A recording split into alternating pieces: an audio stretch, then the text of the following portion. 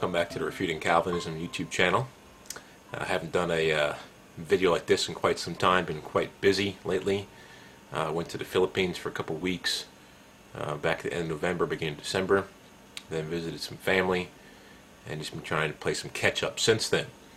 But hopefully you've enjoyed the recent videos that have been uploaded to this channel. You'll have a couple more videos regarding the Calvinism debate coming up soon. And I also hope to do a video on John Calvin and his life pretty soon, his situation with Michael Servetus. A lot of revealing developments going on in that situation from what I've been reading. But anyways, today this video is going to be about another Calvinism stronghold.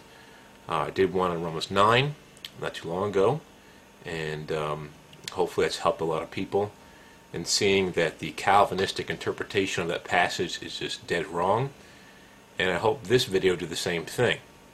John chapter 6 is probably the most popular, well, the passage we're going to look at in John 6 is probably the most popular passage used by a Calvinistic apologist and just regular Calvinists around the world to try to prove their theological system on soteriology. So we're going to look at this passage today. We're going to go back a little bit and get the whole context and work our way up to John 6:37 through 44. And today we're going to stop at verse 45. Maybe in the future I'll make another video regarding verse 46 through the end of John 6. But to just put all of John 6 on one video, it would just be way too long of a video. Not sure how long this video will be, but hopefully it won't be too long. So let's go ahead and get started, and we'll look at the context starting in John chapter 5 and verse 31. And I'll stop periodically to comment on the verses that we're reading through. Before we get there, let's just look at the context here of who Jesus is talking to here. In John chapter 5, starting in verse 31, Jesus is talking to the Jews who wanted to kill him. They wanted to kill him because he had just healed a man on the Sabbath, and according to them that was a big no-no. And also they wanted to kill him because he said that God was his father, making himself equal to God. So he's talking to people who want to kill him. So let's go ahead and start reading in John chapter 5 and verse 31. Jesus said, "If I bear witness of myself, my witness is not true. There's another who bears witness of me, and I know that the witness which he witnesses of me is true. You have sent to John, and he has borne witness to the truth. Yet I do not receive testimony from man, but I say these things that you may be saved." So in verse 34, just stop there for a second, Jesus says that when he refers to verse 33, that you sent people to John to ask him, who he was and who I was. He says, I do not receive testimony from man. He said, that's not why I'm saying this. But he said, I say that you may be saved. The interesting thing here is the Greek word for saved here is sozo, or may be saved is sozo. And sozo here is in the subjunctive. And subjunctive, when a Greek word is in the subjunctive, it's simply talking about what may or may not be. It's dealing with possibilities or probabilities. So in this situation, the ones that are listening could possibly be saved in the future, or could possibly not be saved in the future, because it's an open possibility or probability because it hasn't been decided, which goes directly against Calvinism, because in Calvinism, God decided eternity past. He picked and chose who was going to be saved and who wouldn't be saved. So subjunctive should never be used when it comes to salvation. But it is being used here regarding these people who want to kill him, the people who Jesus are talking to. He basically is putting the ball in their court and saying it's up to them. So the subjunctive is very important to remember for the rest of this video, especially when we get to John chapter 6. All right, let's read on. He was the burning and shining lamp, and you were willing for a time to rejoice in his light. Now notice in verse 35 that Jesus says they were willing, which means they had a will. They weren't forced to rejoice in his light for that period of time. They were willing to. They chose to rejoice in his light for a period of time. So let's read on. Verse 36. "But I have a greater witness than John's, for the works which the Father has given me to finish, the very works that I do, bear witness of me that the Father has sent me." So the works he has done regarding his miracles and signs and wonders, and the works he will do, or the greatest sign of wonder, which is rising from the grave. and bearing the sins of the world. Verse 37, the Father himself who sent me has testified of me. You have neither heard his voice at any time nor seen his form, but you do not have his word abiding in you, because whom he sent you do not believe. So why do these people not have the Father's word abiding in them? Because they do not believe in the one that the Father has sent, Jesus. So it's not the other way around. As the Calvinists would say, that you have to be regenerated first before you can believe. He's saying you don't have the word abiding in you because who the Father sent, you do not believe in him. Verse 39, you search the Scriptures, for in them you think you have eternal life, and these are they which testify of me. But you are not willing to come to me that you may have life. You notice that Jesus says here, doesn't say you're not able to come to me, which is what it should say if Calvinism is true. Total inability, total depravity. You are not able. If you're not chosen by God, you're not able to come to him. He says you are not willing to come to me that you may have life, which presupposes they have some kind of will that they could come if they were willing to come. So they were not willing to come to him that they may have life. And the may have life here, may have is the Greek word echo, and it's in subjunctive once again. So there's a possibility that they could get eternal life in the future if they were to change their not willing to willing. So we have a subjunctive again, which is dealing with possibilities, probabilities, what may or may not be. It is not settled when it comes. So it's not an eternal decree that God wills them not to be saved or wills them to be saved. Let's read on. I do not receive honor from men, but I know you that you do not have the love of God in you. Well, why don't they have the love of God in them? Because God eternally decreed they wouldn't have the love of God in them? No, because they had not believed in the one that the Father has sent. That's why the Word of God is not abiding in them. If the Word of God was abiding in them, if they believed in the one that the Father had sent, Jesus Christ, then they would have the love of God in them. I have come in my Father's name, and you do not receive me. If another comes in his own name, him you will receive. How can you believe? Good question. Who receive honor from one another, and do not seek the honor that comes from the only God. So, why can't they believe according to Jesus? They can't believe because they seek honor from one another instead of seeking the honor which only comes from God. They could choose to stop seeking honor from one another and seek the honor that comes from God alone. But as at this point in time, they're not willing to do that. They're not willing to come to him. They're not willing to believe. They're not willing to have the love of God in them or abide in it, or have his word abiding in them. So that's why they don't have the love of God in them, and that's why they're still seeking after honor from one another instead of honor that only comes from God. All right, verse 45. Do not think that I shall accuse you to the Father. There is one who accuses you, Moses, in whom you trust. For if you believed Moses, you would believe me, for he wrote about me. But if you do not believe his writings, how will you believe my writings? Keep in mind that Jesus says here that they're putting their trust in Moses. It'll be important to remember that here in a minute. It is the law of Moses that accuses them, the law that was given to Moses by God, directly from God. No amount of obedience to the law of God, to the law of Moses, could forgive them of their past disobedience to the law, but they're putting their trust in Moses, putting their trust in Moses' law, but trusting Moses' law will not save them because they need forgiveness of sins. They need the sacrificial Lamb of God, who could take away their sins and the sins of the world. But since they were rejecting him, not believing in him, they still stand accused by Moses and his law and stand under the judgment and wrath of God because they haven't obeyed his law completely, as no one has. All right, let's move on to verse 47. It says that once again, but if you do not believe his writings, how will you believe in my words? Believing in Moses' writings, specifically about Jesus, would have led them to believe in Jesus and what he had to say.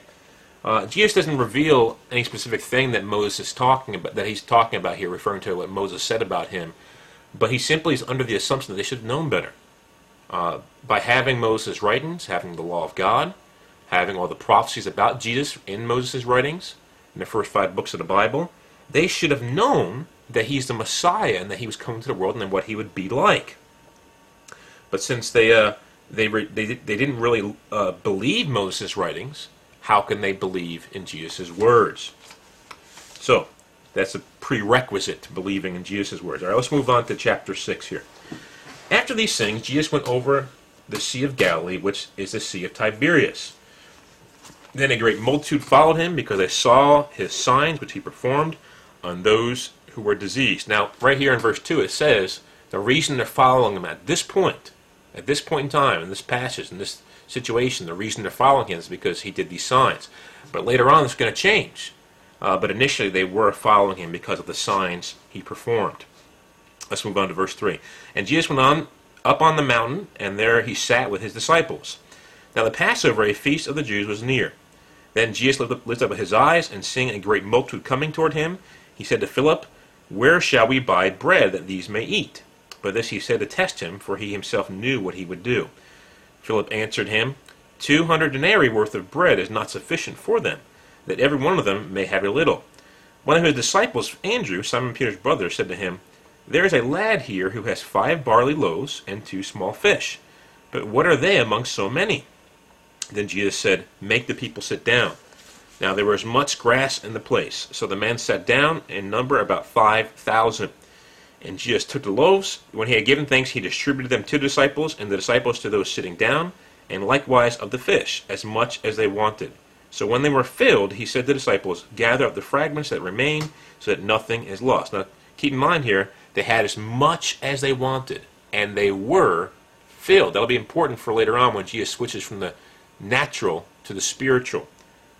Let's read on verse 13. Therefore they gathered them up and filled 12 baskets with the fragments of the 5 barley loaves which were left over by those who had eaten.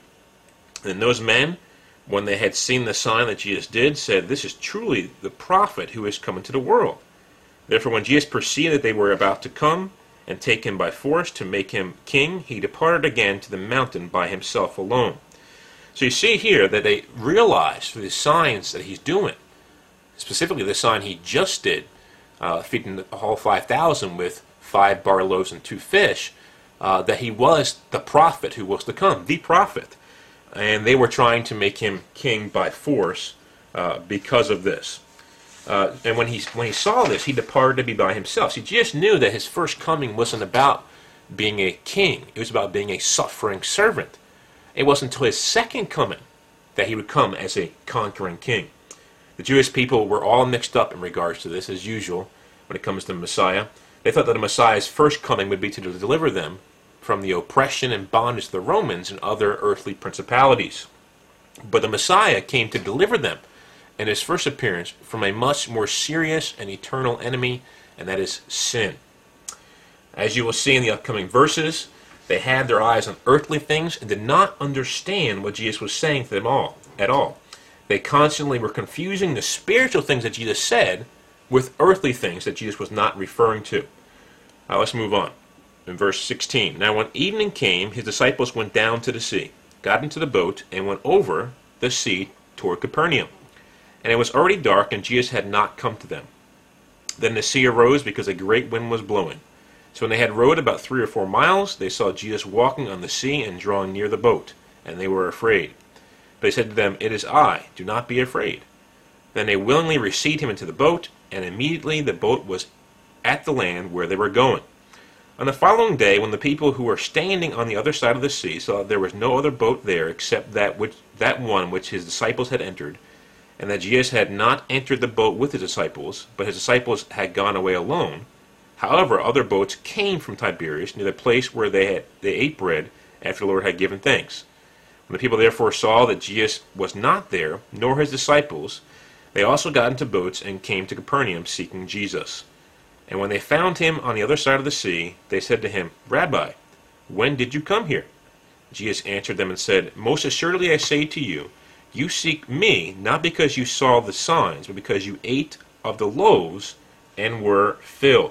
Notice that Jesus doesn't even really answer their question that they ask him, but goes directly to their hearts and the state of their hearts. He says that they're now seeking him, not because of the signs, because they ate of the loaves and were filled.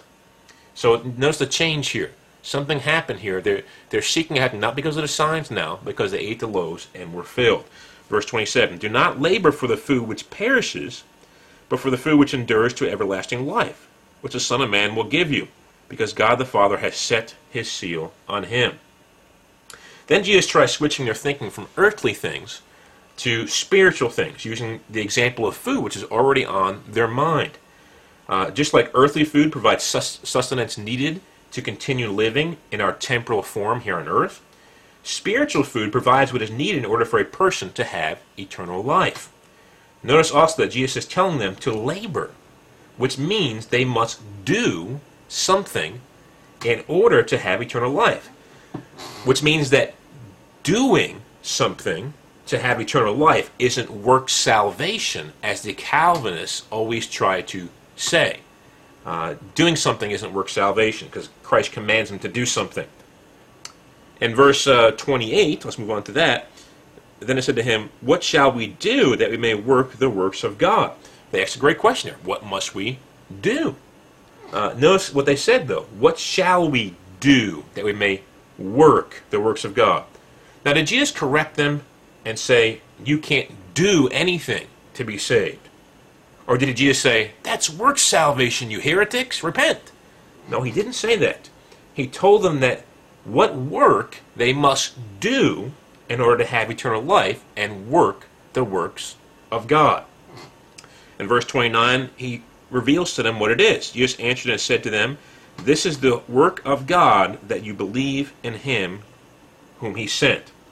The work of God that they must do this, is believe in him whom the Father sent, which is Jesus.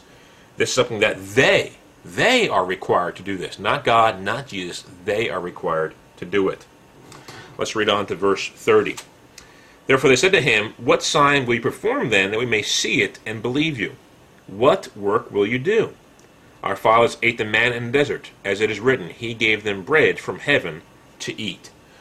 They asked Jesus for a sign, as if he hadn't given enough signs as it is, that he would perform so that they might believe him. Remember now, they weren't seeking him because of the signs. They were seeking him because they ate and were filled. This should explain why, after asking for a sign, they went right back to food when bringing up the manna that was in the desert. I also want to point out that when they say see it here, they want to see a sign that Jesus will perform. They are talking about literally seeing a sign with their literal physical eyes. That's what they're talking about here. This will be important for later on when we get to the meat of John chapter 6. Let's go on to verse 32. Then Jesus said to them, "Most assuredly I say to you, Moses did not give you the bread from heaven, but my Father gives you the true bread from heaven." Jesus must have seen into their hearts when they said in verse 31, he gave them bread from heaven to eat. He must have seen that when they said he gave them bread from heaven to eat, that they were in their hearts thinking Moses instead of thinking God, who really gave them the manna from heaven to eat, because he basically corrects them without them coming out and saying it was Moses. That he corrects them and says, Moses was not the one who gave you the manna in the desert. It was God who gave you the manna in the desert. And so what Jesus is revealing here once again is that they were putting their trust in Moses. And that's why I told you to remember what John 5:45 says. "Do not think that I shall accuse you to the Father. There is one who accuses you, Moses, in whom you trust." So they put their trust in Moses, and now in their hearts they were saying, at least, because Jesus is correcting them, that Moses is the one who gave them this manna from heaven. But Jesus said, "Moses did not give you the bread from heaven, but my Father gives you the true bread from heaven." He wanted to take their focus once again off the literal, physical bread that only sustains physical life, and put their focus back on the true bread from heaven, which can give them eternal life. All right, let's move on to verse 33. "For the bread of God is he who comes down from heaven and gives life to the world." What is the true bread from heaven that gives life to the world? It is the Lord Jesus Christ himself. Once again, just like the manna helped to sustain physical life and keep them living temporally here on earth, the true bread would provide what was needed to bring eternal life to the people. And who did Jesus give his life to? Just the elect? No, to the world. To the world Jesus gave his life to. Let's go on to verse 34. "Then I said to him, Lord, give us this bread always. it really shows that they really misunderstood what he was saying. Because they're asking for this bread always, like as if he's still talking about literal physical bread. But the bread is standing right before them. He's looking at them face to face, and they still don't see it. Verse 35. And Jesus said to them, I am the bread of life. He who comes to me shall never hunger, and he who believes in me shall never thirst. Jesus reaffirms to them that he is the bread of life. Not some literal physical bread, but that he himself individually is the bread of life. That he was right there before them. Comes and believes in this verse are synonymous. They are talking about the same thing, just like hunger and thirst are synonymous. Just like literal drink and literal food satisfies literal hunger and thirst and provides sustenance to maintain physical life, Jesus, the true bread, provides true spiritual satisfaction to the believer and provides what they need in order for them to have eternal life, his sacrifice on the cross. Now the Calvinists will look at these verses and see never hunger, never thirst. Say, look, they can't lose their salvation because if they did, they would begin to hunger and begin to thirst again. But there's a problem with this. Believes, which is the Greek word pisteo, is in the present active. Young's Literal makes this verse a little clearer for us. It says, he who is believing in me may not thirst at any time. There must be a present believing for there not to be a present thirst or hunger. Those who are presently believing will not hunger or thirst at any time. So this idea of never thirsting or never hungering does not go against the idea of someone falling away, being cut off, or backsliding, or departing from the faith, or what is commonly called losing your salvation. It doesn't go against that idea, because there must be a present belief. In fact, I would say this verse supports the falling away, departing from the faith, and being cut off. Because if someone stopped believing, if they weren't presently believing, they had departed from the faith, they would begin to be thirsty and hungry once again. All right, let's move on to verse 36. But I said to you that you have seen me, and yet do not believe in me. Once again, Jesus is talking about seeing with literal physical eyes, seeing him face to face, and Jesus seems like he's surprised here. They would not believe in him, even though they see him with their own literal physical eyes. It makes me think of what Jesus said to Thomas, when Thomas said, I will not believe in him until I see the holes in his hands and in his wrists or in his side. And Jesus said to him, blessed are you that believe, but blessed are those who do not see and believe. Talking about literal physical eyes here. All right, now we're getting to the part where Calvinism starts to promote their doctrine from these scriptures here. So we've led up to this. Hopefully you've seen how it's important to go all the way back to John 5:31 to lead up to this point to give you an overall context. Now we'll move on to verse 37, which says this, and all the Father gives me will come to me, and the one who comes to me I will by no means cast out. Gives me is the Greek word didome, and it is in the present active, which means that the Father is continuing to give people to Jesus as they come to him and believe in him, as verse 35 says. So they come to him, they believe in him, synonymous in verse 35, and as they're coming to him and believing in him, the Father gives these people to Jesus. Okay? So there's a sense where he gives them to them at that point in time.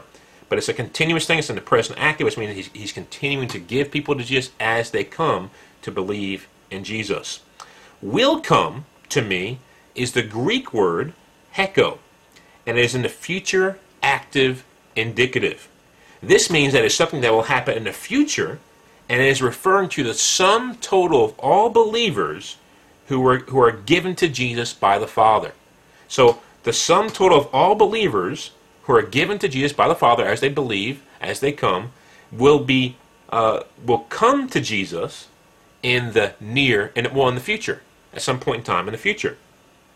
And the second part of this verse, where it says, and the one who comes to me, it is referring to the individuals who make up the sum total of all of the believers who will be given to him in the future. So we have the ones who are given to him as they come to him and believe. They will come to him in the future, and we'll talk about what that means here in a second.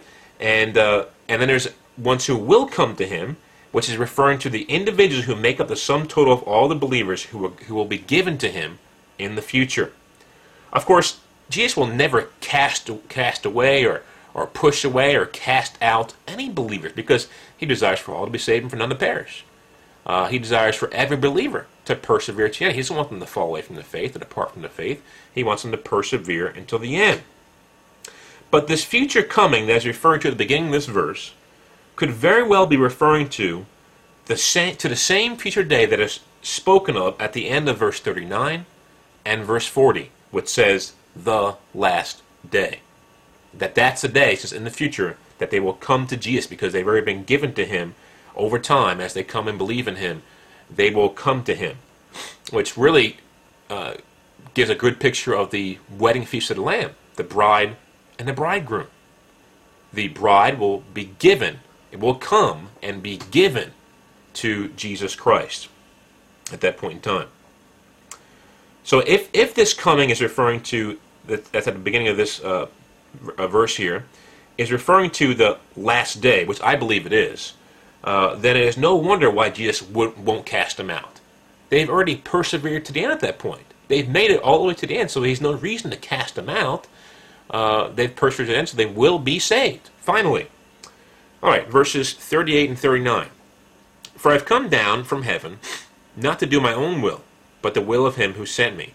This is the will of the Father who sent me, that of all he has given me, I should lose nothing, but should raise it up at the last day. So Jesus reaffirms to them that he doesn't come to his will, but the will of the Father. And according to Jesus, what is the will of the Father that he speaks of here? That of all he has given me, I should lose nothing, but should raise it up at the last day. Given me here is the Greek word didomi, once again, and it is in the present active, perfect active indicative. When a Greek word is in a perfect active indicative, it is referring to a completed action whose effects are felt in the present. So it's this given to him has already been complete. It's like in the past tense here. It's already been given to him. So who are the all that the Father has already given to Jesus? It is the 12 disciples. Those are the ones who he has already given to Jesus.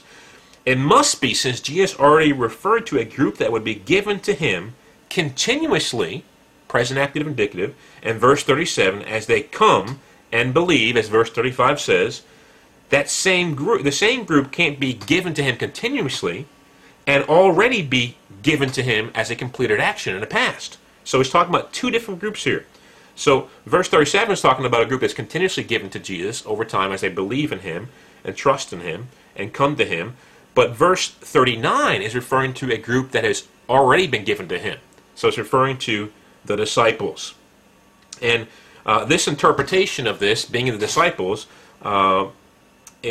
coincides very clearly with John chapter 17, verses 6 through 12. So let's turn there just for a second. Jesus talking here. This is his high priestly prayer. And he says, I have manifested your name to the men whom you have given me out of the world. They were yours, you gave them to me, and they have kept your word. Now they have known that all things which you have given me are from you. For I have given to them the word which you have given me, and they have received them, and have known surely that I came forth from you, and they have believed that you sent me. I pray for them. I do not pray for the world, but for those whom you have given me, for they are yours. And all mine are yours, and yours are mine, and I am glorified in them. Now I am no longer in the world, but these are in the world, and I come to you. Holy Father, keep through your name those whom you have given me, and they may be one as we are. While I was with them in the world, I kept them in your name.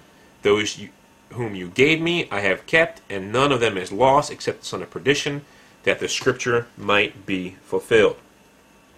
All 6 times, you see the Greek word didomi used 6 times in these 7 verses, John 17, 6 through 12. 6 times. It's translated as either gave or have given. So it's used 6 times. All 6 times didomi in this passage is in the aorist, which is used when talking about something that happened in the past. So here we have, once again, you go back to John 6:39, It's something that's already been done. It's in the perfect, talking about the past tense here. It's a completed action which has which effects are felt in the present.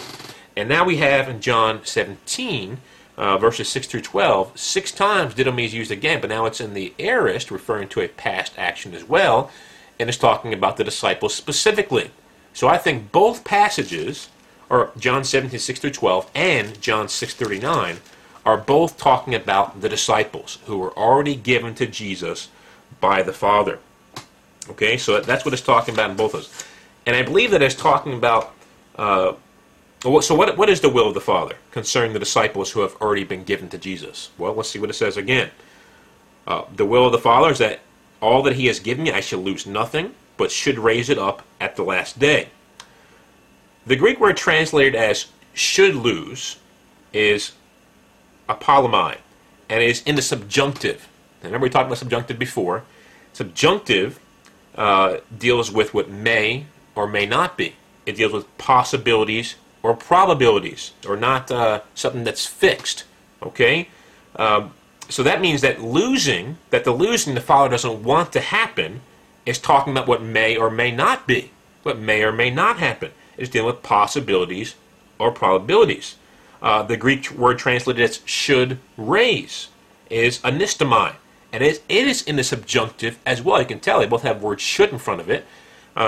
They're both in the subjunctive. That means that the raising up that the Father wants to happen is talking about what may or may not be. It is dealing with possibilities or probabilities. So when it comes to those who have already been given to Jesus, the disciples, it is yet to be seen whether they will be lost or not, and whether they will be raised or not. In fact, according to John 17:12, as we just read, one that was given to Jesus was lost. And his name is Judas. Now, this video isn't going to be addressing Judas and his situation in great detail. But if you want to watch a video that I've already done that I think makes it abundantly clear that Judas was at one point in time saved and then became lost, just click right here and you can watch that video. It's titled Judas Was Saved. Okay. So what this proves to me is that people who were given to Jesus had already been given past tense or perfect tense or aorist tense. One of them will not be raised up at the last day. So this proves to me that God's will isn't always done as the Calvinist says.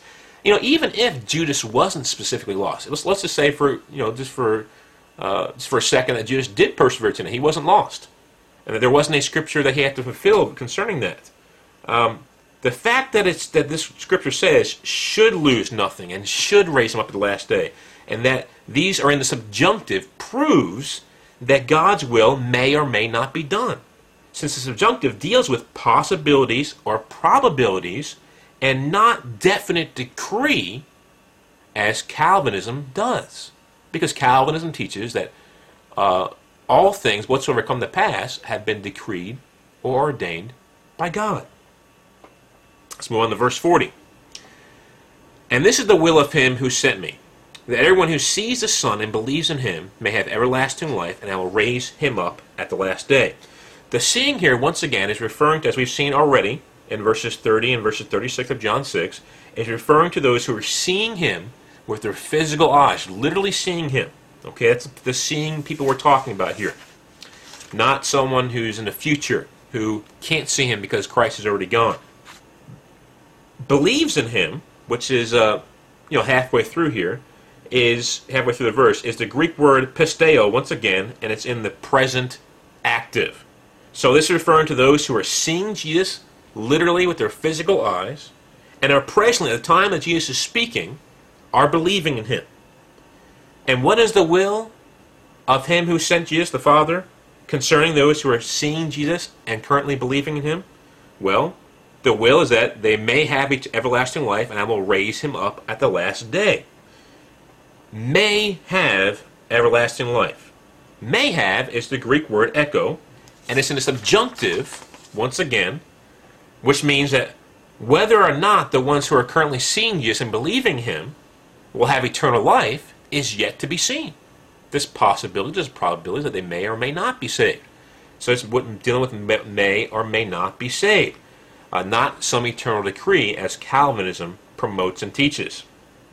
So it is possible that those who were at that time seeing Jesus and believing in him will not, in the end, have everlasting life.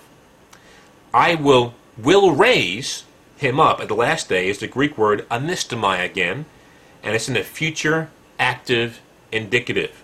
It's obviously referring to the resurrection, when God the Father will give the total sum of all believers who persevered until the end to Jesus, including those who are seeing him face to face and believing him currently if they persevere to the end. So that's what it's talking about, the future active indicative. So if we just stop right here just for a second, we see that Jesus addresses three different groups. Number one, all general believers who will ever believe in him. We see this in verse 37. They'll be continually given to Jesus as they come and believe in him. Number two, the disciples who are already given to him. We see this in verse 39. It's in the perfect tense there. And you go to John 17, you see 6 examples of didomi, and it's used in the aorist, talking about a past action as well. And then number 3, the people who are currently alive, seeing Jesus face to face and believing in him. That's the whole spectrum there. Those who will believe him all the time and are constantly given to Jesus by the Father as they come to him and believe in him. Then there's the disciples who already were given to Jesus by the Father, and then those who are currently seeing him and believing in him. Those are the 3 groups that are addressed in verses 37 through 40. All right, let's move on to verse 41. The Jews then complained about him because he said, I am the bread which came down from heaven. And they said, is not this Jesus, the son of Joseph, whose father and mother we know? How is it then that he says, I have come down from heaven? Jesus therefore answered and said to them, do not murmur among yourselves. The Jews complain about what Jesus is saying here because they still have their minds set on earthly things like food, literal hunger, literal thirst, and whether or not Jesus existed before his earthly birth. So Jesus tells them to stop murmuring.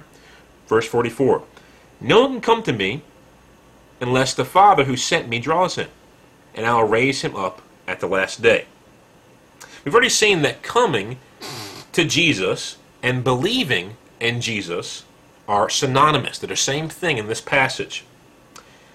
So no one can believe in Jesus, no one can come to Jesus without the drawing of the Father. And there's no problem with the drawing of the Father being needed for a sinner to come or to believe in Jesus. I have no problem with that. I believe that. The question that is raised is this. Does the Father only draw a few, or does he draw all? Because Calvinists would assert from this scripture that he only draws some. The answer is that he draws all at some point in time in their lives, as John 12:32 says. So who are the ones that Jesus will raise up at the last day, according to this verse?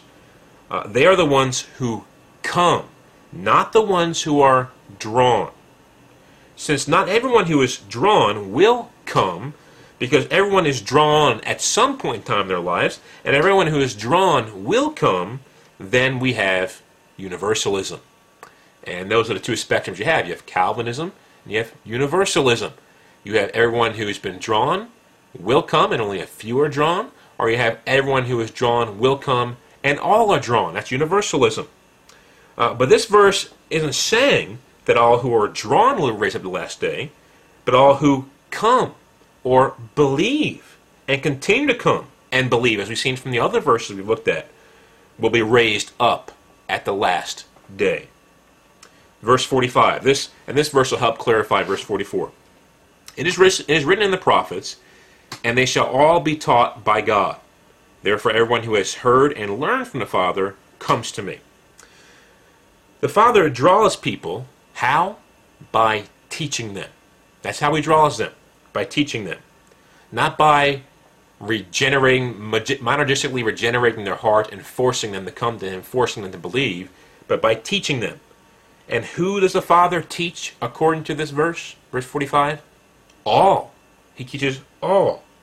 And this teaching that the Father does to all is something that we cannot resist. It's something that God forces on us.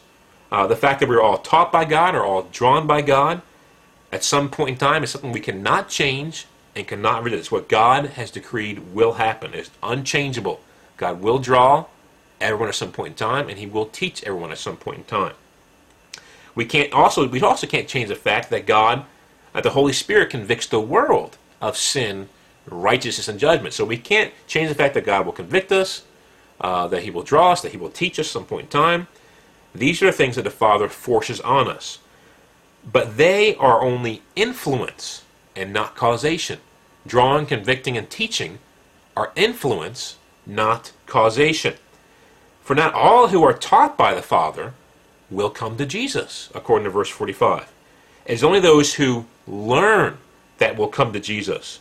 Learning implies a submission or applying of what has been taught to the learner or to the student. So if someone's teaching me something and I want to learn from it, I have to actually apply it and submit to it. When I was in high school, there's a lot of things I was taught, but I don't remember much of it because I didn't learn it. Sometimes it might have been because it was the teacher's fault. But when it comes to God teaching, it's never the teacher's fault. So it must be the student's fault that they didn't learn, they didn't submit to this understanding. In fact, the Greek word here is manthano, and it means come to learn, implying reflection on the information. The people who are taught by God must come to learn after reflecting upon the information that is given to them by God. Unfortunately, most don't do this. Most either let it go in one ear and out the other, or could care less what God is trying to teach them, that the Holy Spirit is trying to convict them, that God's trying to draw them through the teaching of the Word of God. This means that although we are all drawn through the teaching of the Father, we must submit to that teaching before we can come to Jesus or believe in Jesus. And isn't this exactly what the Apostle Paul said in Romans chapter 10 and verse 17? It says this, "So then faith comes by hearing, and hearing by the Word of God."